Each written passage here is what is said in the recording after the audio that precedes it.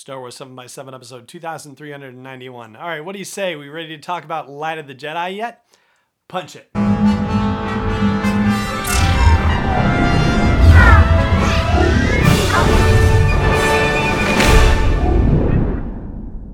Hey Rebel Rouser, I'm Alan Voivod, and this is Star Wars 7 by 7, your daily dose of Star Wars joy.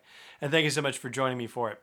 If you're checking out the video version of this, then my apologies for the less than formal attire for the video. I am a bit under the weather the last couple of days, and I'm just feeling a lot more comfortable being warm. So that explains the presentation for now, so thank you for bearing with me. But you don't want to be bothered with all of that. You want to know about Light of the Jedi, which is the first adult novel in the launch of the High Republic multimedia initiative. And this is mostly non-spoilery. There might be the mildest of spoilers. We'll get into spoilery territory, deeper spoilery territory in subsequent episodes of the show here. And I remember in early discussions about this novel before it came out, Charles Soule, who's the author of the book, talked about it being many things, including, a disaster novel and a mystery and a this and a that and the other. And he's absolutely right. It is the inclusion of multiple genres. It is, however, actually separated in a way. So it's not as if it's really all in a mishmash. It kind of happens serially in that sense. So The Great Disaster, which you probably have read about, but the situation where a ship, the Legacy Run, encounters something in its hyperspace travels and in trying to avoid a collision ends up breaking apart and coming out of hyperspace. This is The Great Disaster, with many pieces of the ship coming out in different places in the Outer Rim. That is the first part of the novel. So the entirety of that first part, The Great Disaster, is dedicated to dealing with the Legacy Run incident and the aftermath of it in and around the Hetzal system. And that first part, against the backdrop of this great disaster, does its best to introduce you to a wide range of Jedi in a wide range of capacities. They're pilots, they're interacting on the ground with citizens, they are strategists who are coordinating with the New Republic, and they also communicate with the Force and interact with the Force and understand the Force in a variety of ways, a variety of new ways that we haven't seen discussed or considered in any other Star Wars storytelling, which makes sense because we are being introduced to Jedi at an incredible time in their history. And so, it's rather interesting to see their understanding of the Force be so broad. And yet there are also references to the fact that the Jedi are still working on their understanding of the Force and believe that there is a lot more to be learned about how they interact with the Force, about their capabilities through the Force. It's as if the abilities that they have developed so far are so exciting that it's making them realize, wow, if this can be done or that can be done, what else can possibly be done? Although there is some tension in that regard, and it's kind of hinted at, it's alluded to a little bit, about the notion of whether the existing ways of interacting with the Force or the existing ways of creating abilities that can be accessed with the Force, whether you should stick with the abilities that are known or whether it's worth actually exploring and finding other ways that the Force can be manipulated. Now, whereas that first part, The Great Disaster, really introduces you to a whole swath of Jedi, the second part, which is called The Paths, really narrows the focus. And so, on the one hand, you are concentrating only on a certain set of Jedi, and so that definitely makes the process of absorbing all of these new characters and new information go a little bit easier, but it also expands in the sense that you start getting to know the Nihil, which are the main villainous group involved in the proceedings. And whereas that first part, The Great Disaster, is rather breakneck and breathless in terms of its storytelling and the countdown to impending disaster, that ticking clock goes away in the second part.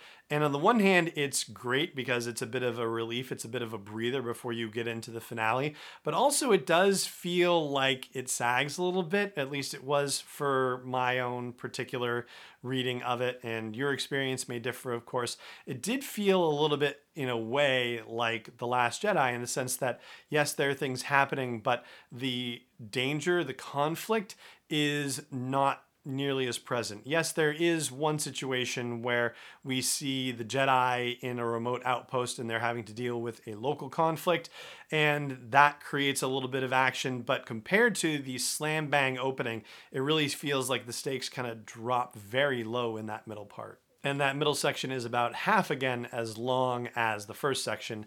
There is a lot of table setting that's going on in it, and your patience going through that will be rewarded because part 3, which is the storm, is just as slam bang exciting as the first part was, and perhaps even more so.